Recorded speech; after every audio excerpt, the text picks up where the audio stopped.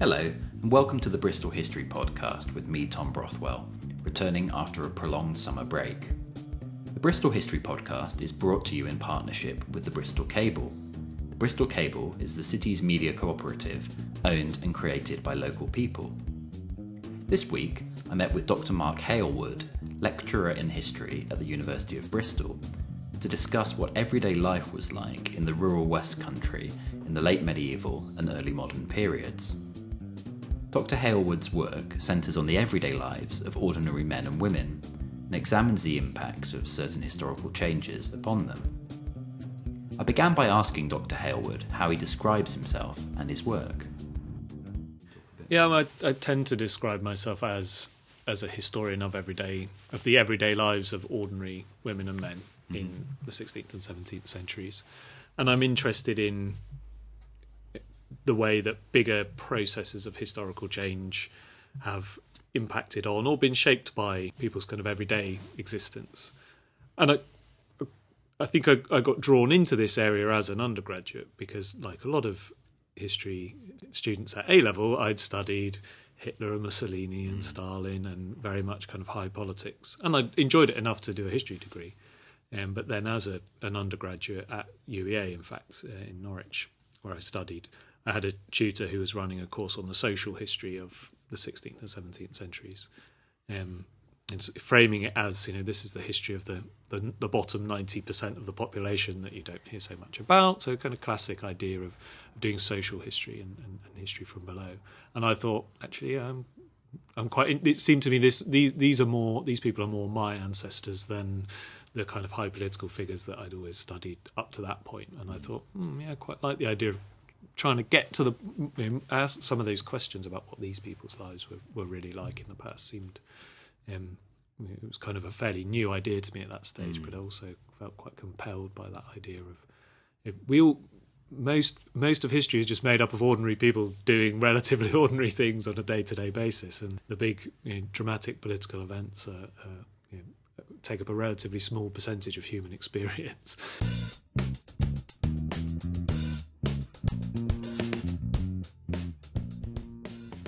For most of human existence, most works of written history have focused on what we now call high politics, the actions of kings, queens, ministers and generals, the alliances and conflicts between nations and states. In 1963, the social historian E.P. Thompson radically shook up the historical profession when he published The Making of the English Working Class. This work sought to preserve the history of ordinary British working people from what Thompson called the enormous condescension of posterity, an elegant phrase which pointed to the fact that most academic historians thought themselves above writing about the lives of ordinary men and women. But even if nowadays social history is not such a new idea, the question remains of how best to study people who might have left behind little trace that they ever existed. I asked Dr. Halewood about his sources. That's the fundamental challenge, and it's often the reason that's given for it's these. We'd like to know more about these people, but we can't really study them. What I tend to do increasingly now is look at court material, court records that survive from the 16th and 17th centuries, which was never designed to capture the everyday lives of ordinary people. These are court cases about theft, or they're court cases about sometimes even relatively mundane things like a property dispute, which are the materials are designed to investigate a particular issue or case. But in the process, lots of ordinary people came before the courts. The early modern period in the 16th and 17th centuries in England was much more litigious than contemporary society. Something like 1 in 7 households were involved in a court case on an annual basis of some form or another. So lots of interaction with the courts. And ordinary people came before the courts, and they were often, most interestingly from my point of view, served as witnesses and asked to give witness statements. So that tells you, obviously those witness statements tell you a lot about the crime and the case, but then as now, witnesses were asked to say, well, what were you doing at the time of a crime, or what were you doing that day when this incident occurred? So it's a rare occasion where ordinary people are just asked to tell somebody who's making a concrete historical record what they were just doing, what their day-to-day business involved. So these records, and they survive in their... Well, I keep revising up what I used to say are tens of thousands. Now I say hundreds of thousands, maybe even millions of these witness statements of the 16th and 17th centuries that can be mined for information about everyday activities. So they were never meant to be that, but you thinking a bit creatively about different types of evidence we might use.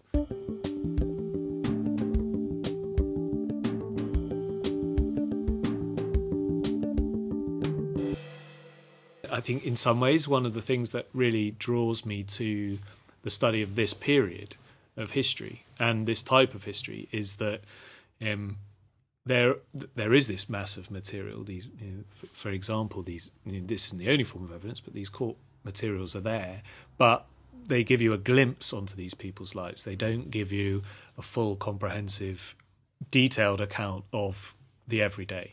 So there's a lot of space there for the historian to try and piece together these fragments that tell you about, okay, so some things just never turn up in court records that we know people must have been doing. Other things are overrepresented. For example, you get a picture of early modern rural life as being very heavily dominated by sheep and sheep thefts, because lots of these court cases are about sheep theft. So if you want to know about people's relationship with their animals and where animals are kept and the number of animals people have, you can do all sorts of you can find a huge amount about that. So there's these kind of inconsistencies in what's there, but there's stuff that isn't there, things that aren't made explicit. And for me, the whole craft of the historian is about always at its most interesting when you've got a tantalizing evidence that requires a certain amount of imagination, and then you see if you hypothesize about how you might make sense of fragments, and then you try and, if possible, follow that up by testing your ideas against other sources. But for something like studying the everyday lives of ordinary people 500 years ago, you're always going to rely to some extent on an imaginative interpretation of what does exist. I see. And has your work tended to focus on the West Country? Because when you spoke about studying everyday people and these people being more your ancestors, this feeling, is the sense of place also important to you? It probably as much as anything started as a practical decision that I was...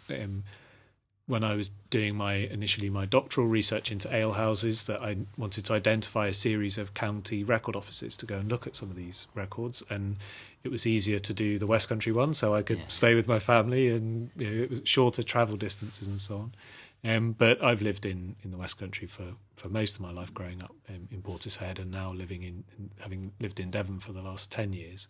So I have a sense of the counties and the way that different parts of the counties are very, very different. And one of the key things that shapes everyday life in the past is the importance of different types of economies in different areas. Coastal towns are very different to villages in the Somerset Levels, are different to parishes on the edge of Dartmoor or in East Devon.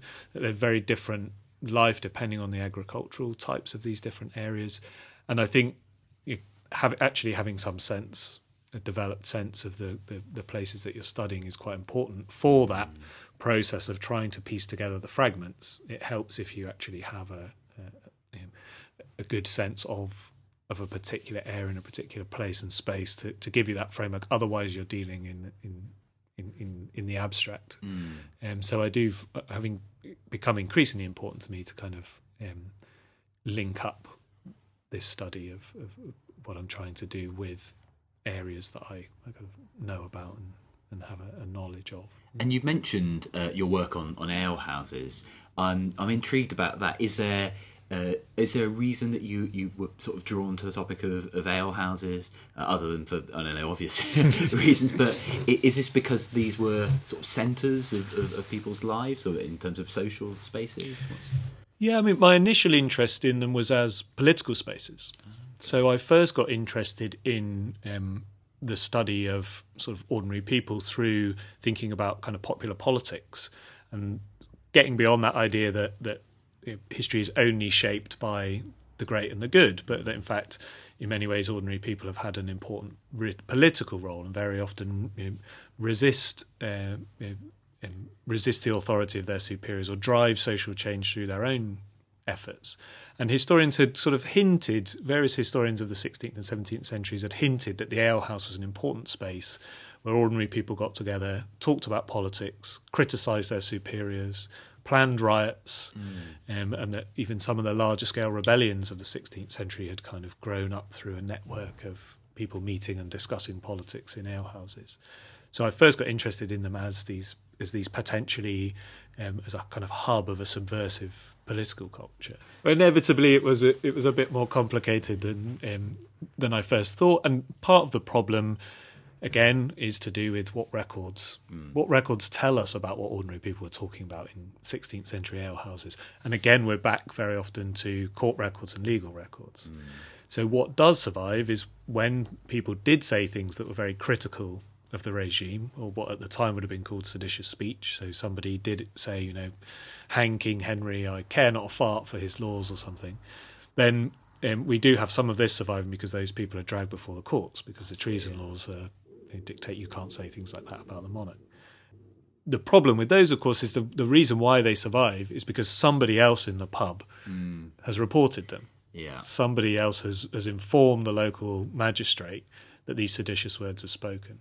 So what does that tell us about the political culture of the people drinking in these alehouses? Some of them are expressing radical views, others are reporting radical views to the authorities. So the sense I developed from looking at this kind of material and thinking about it was more that these were places where people talked about politics, but they were places where people argued and debated politics rather than a place where everybody got together and they were all radicals on the same page plotting the downfall of the regime, that in fact it was more a place where a range of different political views were fought out and debated in a sense probably much more like pub conversations would be today. People are more likely to argue about politics than plot the downfall of the regime together.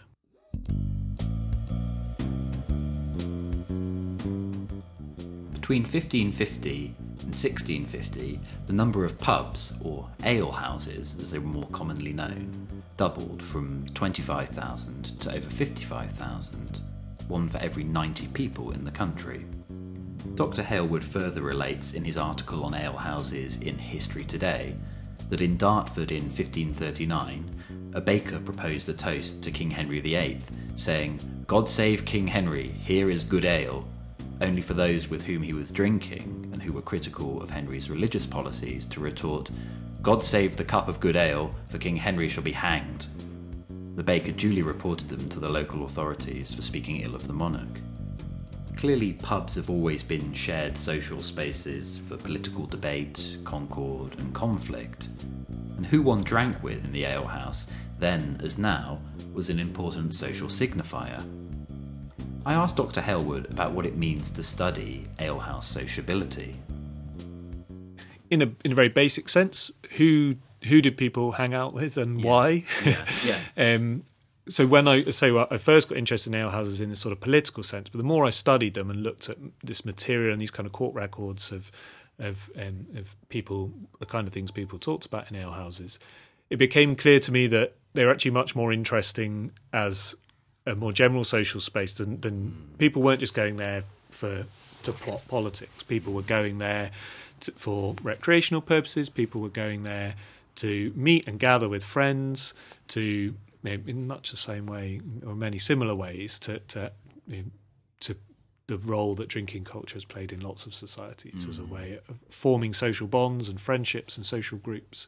So I started to get interested in trying to reconstruct patterns of the kinds of drinking that people did, but also who people did and didn't drink with, because there were lots of disputes about this. The idea of there's an idea in the period of keeping company, that you go to an alehouse and you keep company with like-minded people and people you want to be associated with. And very often somebody whose reputation had come under a cloud for some reason, perhaps they had unpaid debts in the community, might be excluded from drinking with people they normally would drink with. And that might escalate into a brawl, and then that would end up in the court records where the two sides were asked what the origins of this brawl had been. And from that you could start to piece together a bit of a picture of kind of patterns of who was drinking with who. I see. And if we're thinking about, say, ale houses in the West Country in the Tudor period, in some ways, because everyone's been to a pub, lots of people have been to old pubs, you can kind of think of these spaces as unchanging. In what ways would it look different to today? Is it men fraternising with women? Is it just men drinking and talking in these places? It's not what we would necessarily expect. We might assume that these alehouses were very male spaces, but in fact, some of the research that I've done and other historians have done have shown that they were male dominated, and most customers in these places were male. But looking at evidence from court records that tell us about people drinking in alehouses, as many as a third of alehouse customers would have been female in the 16th and 17th centuries, as well as women very often running alehouses and working in alehouses, because historically brewing had been a form of women's work. So it was the origins of the alehouse lay in the idea that families would actually brew their own ale and beer at home, and this was a woman's job. But then if they had surplus, they might offer it for sale to their neighbours. But then increasingly over time, you got the establishment of certain people started to become more specialised as people who brewed and sold ale, rather than everybody necessarily brewing their own at home. So these places that started to specialise in that became alehouses. So very often it was women that were doing the brewing, running the alehouse, serving as the alewife. So it was a space that had always had women working in it, but it also had a lot of women socialising in it. And that's partly because there were no other places to socialise in a 16th or 17th century West Country village. Yes, you would have had individual houses, you would have had the church, which would have obviously been an important centre of communal life. But if you wanted to gather with friends and neighbours and relatives for recreation, then going to the alehouse and drinking was about the only option you had. And the same goes for courtship. Yes. How do you meet your future partner in a 16th century village? Well, the young people of the village would go to the alehouse and drink together, and that's how these relationships were forged. So it was a crucial social hub. I see. And is there a sense, when we're talking about rural communities, I'm interested as to what role maybe class or social distinctions is playing, or maybe isn't playing.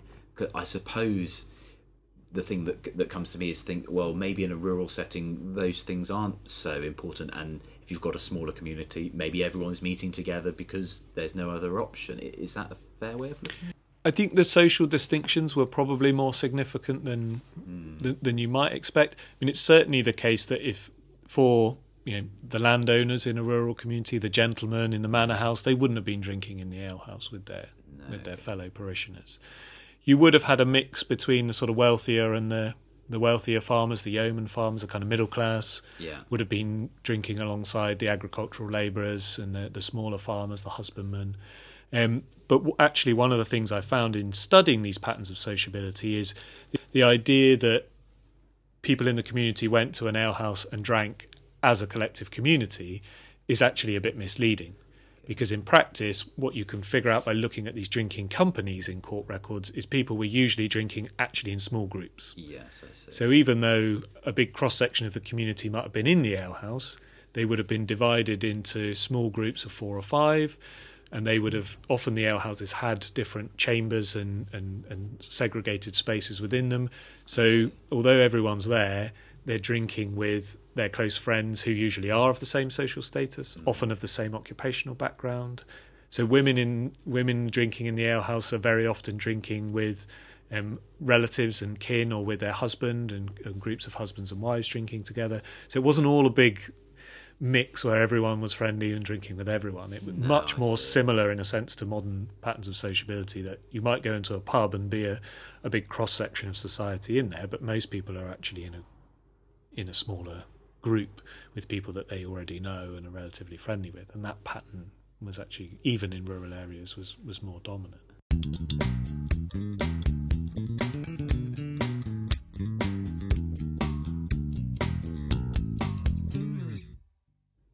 It's trying to get an understanding of everyday life. One of the things that becomes very clear, especially thinking about these kind of rural communities, which of course would have been the vast majority of the population in this period. Probably, in the West Country, you would have had Bristol and Exeter would have been the only cities of any significant size, and at least 80%, probably more like 90% of the population are living in small rural areas, essentially.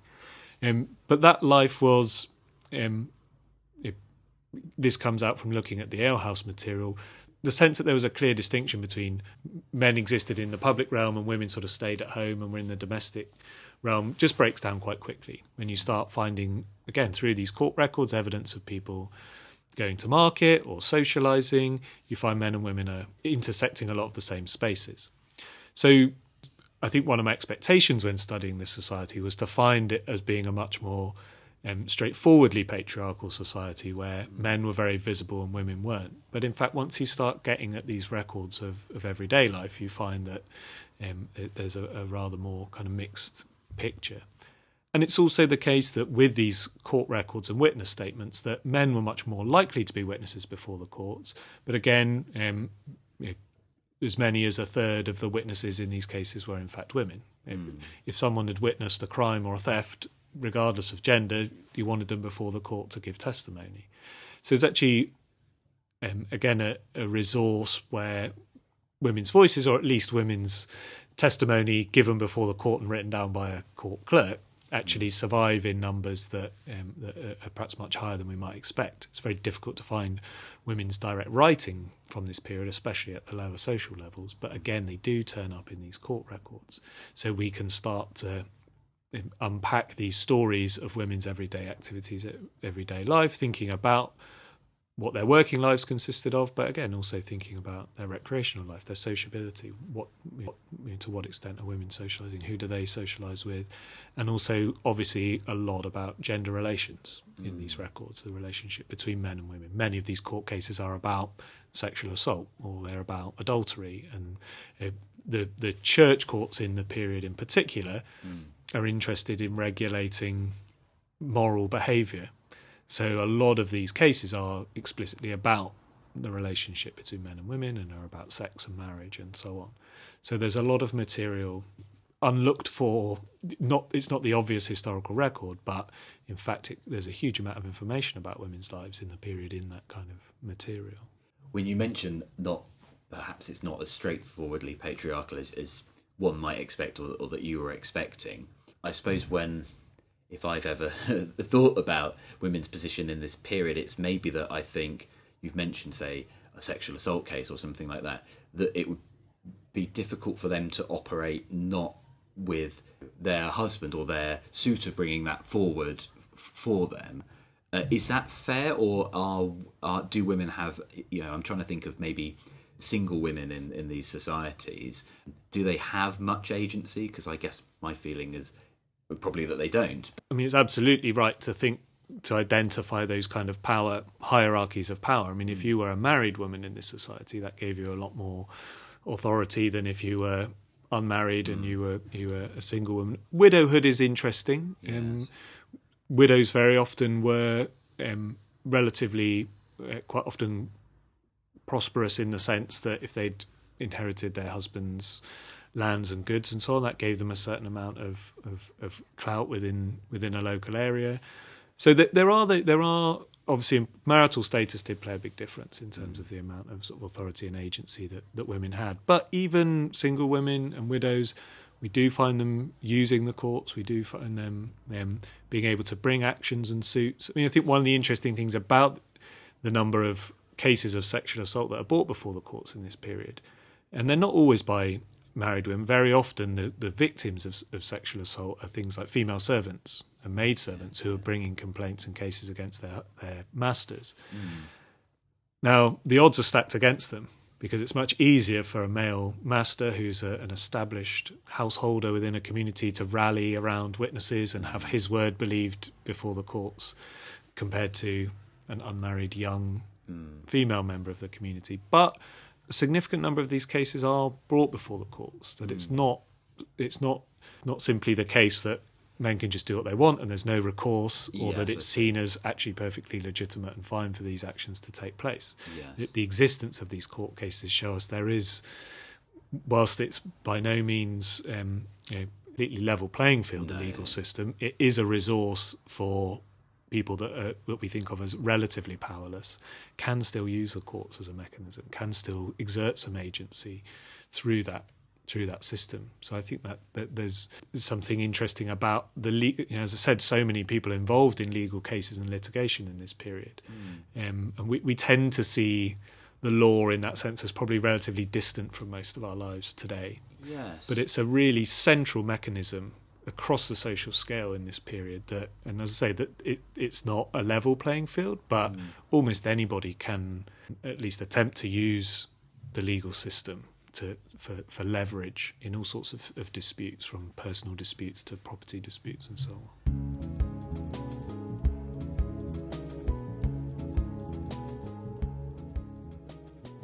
It was very interesting and surprising to me to think that the expanding legal system in this period was something which ordinary people felt they could benefit from. One might assume that laws and legal institutions, especially during the late medieval and early modern periods, would serve primarily as props to the wealthy and powerful. But even if this largely was the case, the number of litigation and other suits brought before the courts suggests that ordinary people felt that the law was a tool that they could make use of.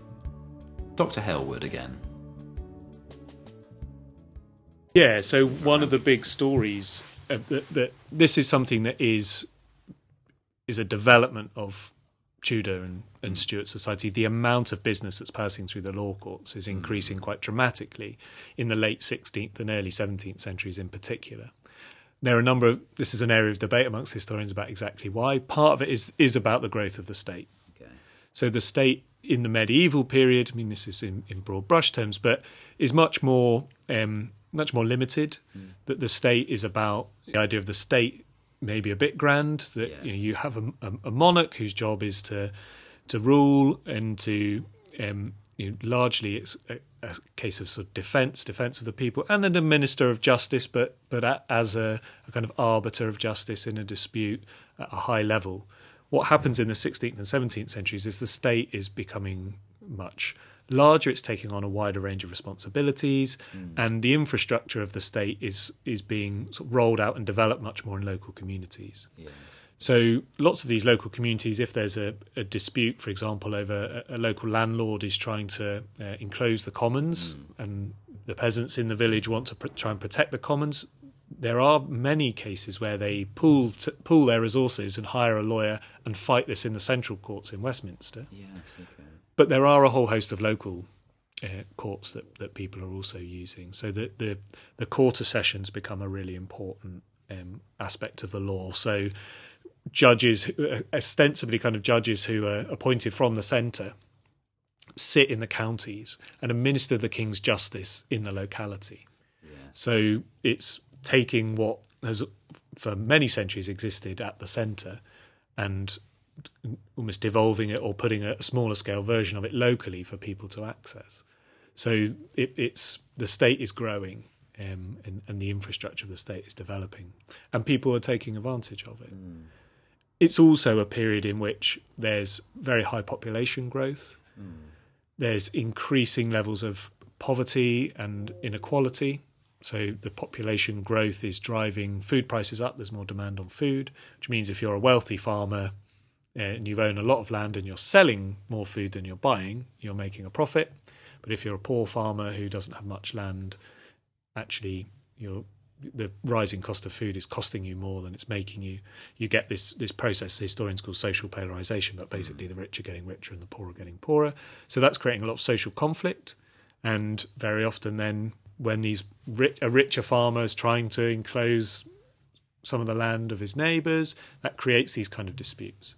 So there's also, it's a period of social conflict and tension, and that gives rise to a lot of these court cases where people are increasingly coming into conflict with their neighbours and making increasing use of the growing apparatus of the state as a way of kind of waging these local battles.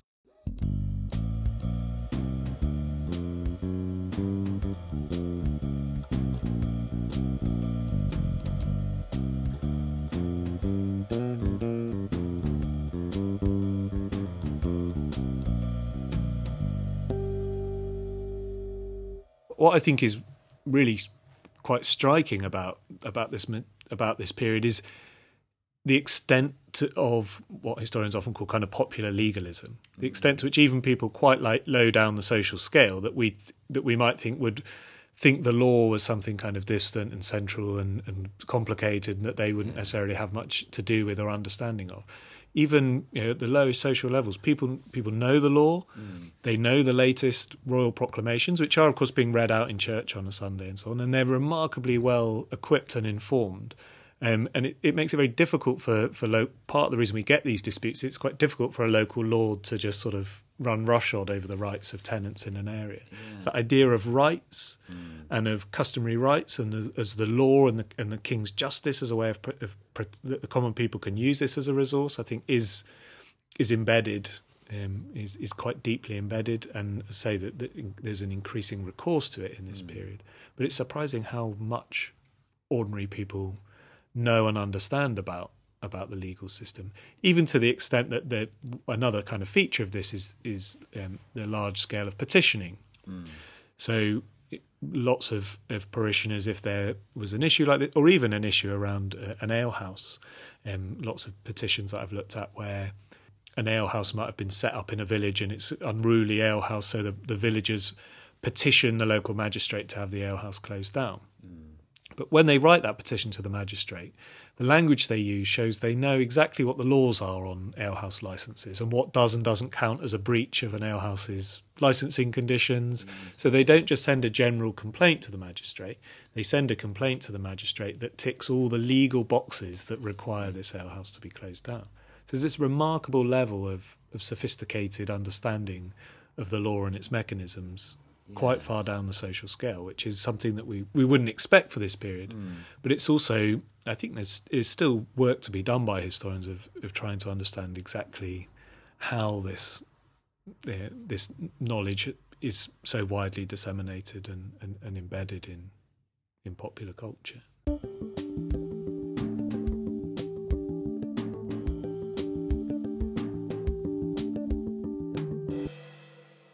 I was just wanting to maybe touch on dissemination of this work, in particular when you're working on the stories of everyday people. Do you feel a duty or a pressure disseminate your work in a different way, or to actually get it out there to people in a way that maybe, just the normal interactions of, say, academic history, of writing a book? Sort of duty and obligation sound a bit sort of onerous.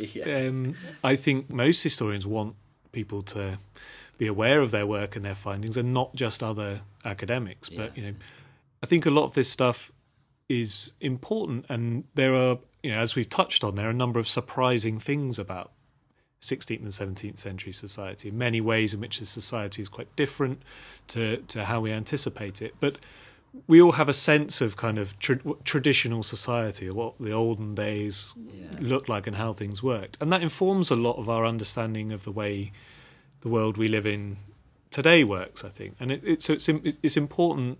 I think it's important that these kind of findings, they might seem like, well, what does it matter what ordinary people were up to 500 years ago? But I think if that changes the way we understand what society used to be like and what society is like today, then I think that's helpful for kind of shaking us out of some of our assumptions. So I think it's important that it's not just historians who who kind of hear this message. So I've always been keen to do as much public lecturing as I can, to try and write in a way that's readable. I think that's a big problem with a lot of academic history, is very written in a style that's not necessarily that enjoyable to read. I've always been conscious of that, and that's partly fed into my involvement with an early modern history blog, The Many-Headed Monster, which I started with 3 other historians about 6 years ago now, expressly with this in mind, that we wanted to try and bring some of our this kind of interesting, surprising findings about early modern society to a wider audience, to make some of this more accessible and free. Yes, because that's the problem, that even if you're interested in the academic literature on this, academic books are expensive, academic journals require subscriptions. So we wanted to try and it seemed odd to be trying to make a case about the importance of studying ordinary people and thinking about the importance of sort of social history, and for that to be completely inaccessible to who we would think of as the wider public, sort of ordinary people today. So that blog has been one way in which we've tried to sort of push that side of what we do. And I think most historians who do sort of history from below also want to do kind of history for a wide audience, not just history about a wide sort of section of the population. Yeah, I see. And I know something, one of the posts or articles that you wrote on that blog, you were talking about the juncture between history and historical fiction. So I wonder if we could just briefly touch on that, because I suppose if I think of Tudor period or going into the 17th century and the Civil War, there's recently been some very high profile historical fiction, I guess the Hilary Mantel works. I was wondering what kind of role you think historical fiction has to play in terms of engaging people in history, and if you're positive about it or positive with caveats. Yeah, I think positive with caveats is probably a good way to. I'm a fan of historical fiction. I think the thing all historians struggle with when we read historical fiction about our own periods is the inaccuracies. And we can often get quite hung up on that, and that can turn us off. I think that's understandable. That's part of our job, is to say, well, hang on, this is wrong. Yeah. But I think historical fiction play a hugely important role in getting people excited about and interested in particular periods, and wanting for themselves to find out a bit more about, well, how accurate is Hilary Mantel's portrayal of the 16th century, or big publication at the moment, C.J. Sampson's Shardlake series, which I actually think are really great. And C.J. Sampson has a history PhD. He knows how to do his homework. Although I think Hilary Mantel is also very sensitive. She's read a lot of the history.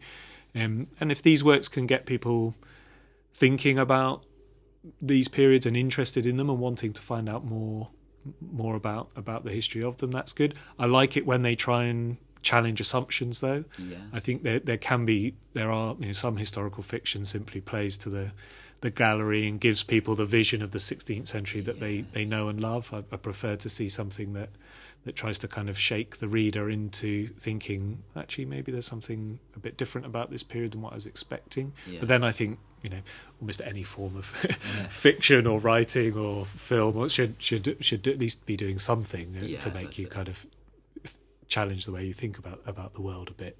So I like historical fiction, and I think it has it can be a good ally of academic history. And I think more of a dialogue between historians and the writers of historical fiction would be a good thing here, so that historians can understand. Many historical writers of historical fiction, feel quite offended when historians sort of go wading in, because many of them do a huge amount of research and feel like that isn't recognised and credited. And I think we can learn a lot also. I mean, linking back to what we're saying about these kind of imaginative processes. The writers of historical fiction are incredibly skilled at taking what evidence we do have and imagining a broader story or narrative around it. And in a sense, historians are often doing the same thing, especially if you're working with particularly fragmentary evidence, and having more conversations with the writers of historical fiction about okay, what do you do? What do you do when you've got some evidence and but there's a gap and you need to make a leap to make your story work? We may come to different conclusions to how we want to do it to those writers, but we should certainly be talking to each other more about these things. So I think it's a fruitful. I think there's a lot of scope for a much more fruitful conversation between the writers of historical fiction and historians, and a lot of overlap in many ways in what we're actually trying to do when we're studying the 16th and 17th centuries with a very fragmentary historical record. Yeah, for sure. Well, I suppose if I've always thought if people can be relatively transparent or honest in what they're trying to do with writing a work of history or writing a work of historical fiction, it's about giving the people who are engaging with this credit. I think people know that fiction is fiction, and in the same way that if you're reading a very detailed monograph about a particular area, like historians tend to be very precise in couching exactly what they know, and you're not going to get that in historical fiction. But I mean, I think the interesting thing there also is that for me, if it raises questions, that's good. That's a good thing. I mean, I'm not expecting a work of historical fiction to get absolutely every detail right, and I might not agree with its portrayal of the period, but that is fruitful in itself. I think this is one of the things, for example, with Mantell and with the Shardlake series, that I think a good criticism of them from a historian's perspective is they tend to secularize their characters, which is an understandable decision for a novelist writing in the 21st century for a largely secular reading audience. If they tried to frame their characters' interiority in deeply religious 16th century frameworks, readers would find that difficult to read or relate to it. So it's a reasonable decision. But the fact that they do that, and that historians might sort of say, I think this is problematic, that to me is fruitful. Yes. You read a piece of historical fiction, you think, that just doesn't ring true, or that does ring true, or I'm not sure about that. Would it actually have worked like that? Yes. And I want to think a bit more about that and push and see if I can go back to some historical sources and think whether is Mantell right that they would have thought about it or talked about it in those terms. Yes. So if it can be an exercise that can raise lots of interesting questions and provoke the historian to think, there's the obvious inaccuracies. It's not that interesting to call those out, but it's the bits where there's no right or wrong answer. No, but the writer has made one of these imaginative leaps. Yes. Okay, I don't know how they would have felt about this, but I'm going to, on the basis of what I do know, I'm going to say this. And also I think that makes an interesting story. For the historian then to sort of say, I'm not sure, that doesn't quite sound right to me, but I'm going to go back to my own methodology and think a bit more about that issue, then that's a fruitful engagement. So I think there's a lot of room there there's a degree of creativity and imagination in both, and we can certainly learn a lot from historians and historical fiction writers, asking some of those questions together, even if they have different answers to those questions.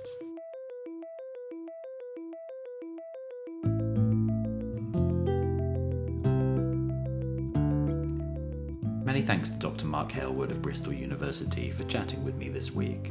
I highly recommend you check out his blog, manyheadedmonster.wordpress.com, in which he and other historians contribute articles, all based around the idea of history from below.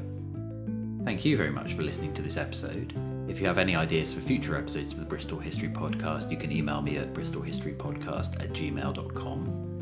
And if you've liked the podcast, then please subscribe, give us a good review on iTunes, or join the Facebook group.